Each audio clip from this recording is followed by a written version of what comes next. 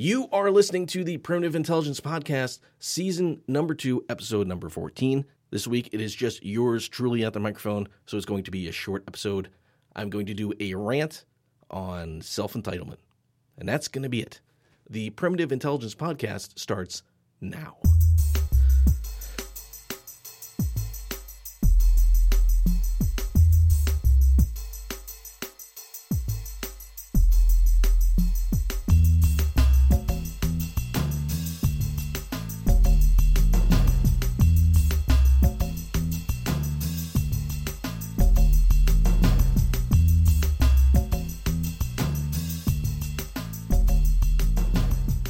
Welcome to this week's episode of the Primitive Intelligence Podcast. I'm your host, Kurt, here by myself this week.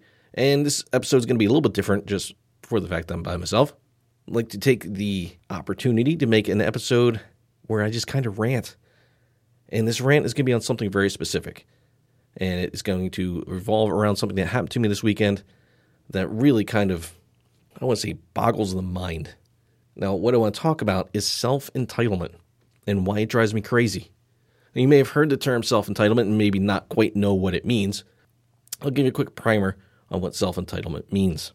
Now, someone who is self-entitled basically feels that they should be able to have anything they want and should be able to do anything that they want to do simply because of who they are or what they have.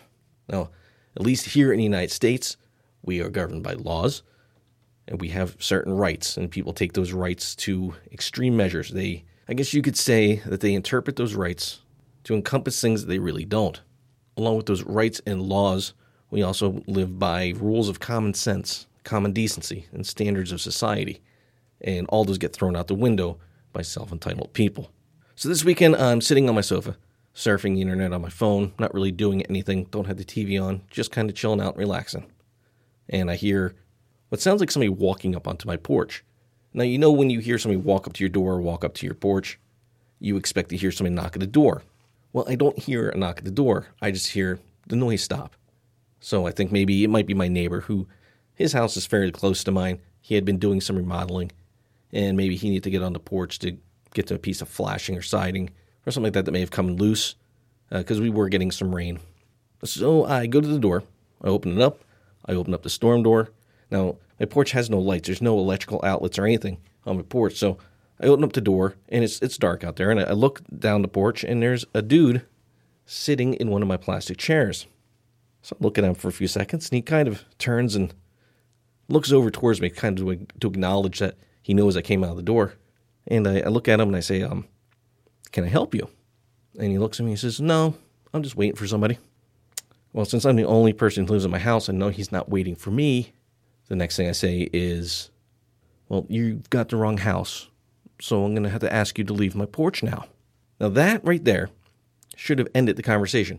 In any other normal situation, your average person would have noticed immediately that they were in the wrong, would have apologized, maybe with a quick, I did not realize, I'm sorry, let me get out of your way, and leave.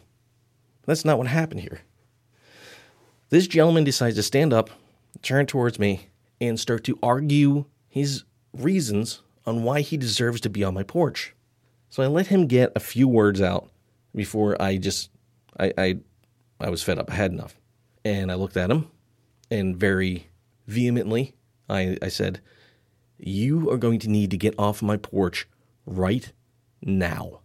And he stopped for a second and he continued to argue his point. Now I opened the door a little further and I said, I don't think you understand. You need to get off my fucking porch right now. And he starts to walk towards the edge of the porch, goes to the stairs, kind of looks at me, and starts to walk away. So I figure, okay, situation's handled. I turn around, I start to walk back in. Instead of that being the end of the situation, he says, well, you didn't have to be so rude about it. So I turn around, I look at him, and I say, you're on my porch. I'll be as rude as I want to be. And I was a little more colorful than that when I said it, because I was pretty pissed. And he just gave me this look like I was in the wrong. I shouldn't be upset that there's some stranger trespassing on my porch. I don't have the right to be mad that somebody's trespassing on my porch, but he has the right to do it. That is self-entitlement. And let me tell you why this makes me so angry and why this drives me so crazy. There are several ways that this gentleman, this person, this individual, should have never even gotten himself in this situation. First off, he may not have known who lived at the house, but he should have known that it wasn't his house. And if he was indeed waiting for somebody, when you walk up on a stranger's porch and you're waiting for someone, you generally announce your arrival. So he should have knocked on my door. And at that case, I would have said, you've got the wrong house. You might want to go to one of the other houses. This person does not live here. But regardless, not knowing if the person he was looking for lived there and not knowing who lived there, the one thing that he did know is that he does not live here. So just with that reasoning alone, he should have never even made it to my porch. The other reason that makes me so upset with this is the arguing about it. You know you're wrong. You know you're in the wrong. He didn't seem like a stupid person, so he had to know he was wrong. As soon as someone comes to you and says, you are in the wrong place, I want you off of my property, you leave. You don't argue your point. You leave. You've made a mistake. Apologize and leave. As soon as you feel the entitlement to argue your right to be somewhere where you shouldn't be, you lose the right to not be spoken to in a rude manner. So, should you find yourself in a situation where you are in the wrong, use common sense, use common courtesy, and the standards of society. Don't be a douchebag, because you will get douchebag right back. So let me know what you think. Am I in the wrong, or is Mr. Intruder in the wrong? You can leave us a comment, you can send us an email, you can even come over to our Facebook page and let us know there.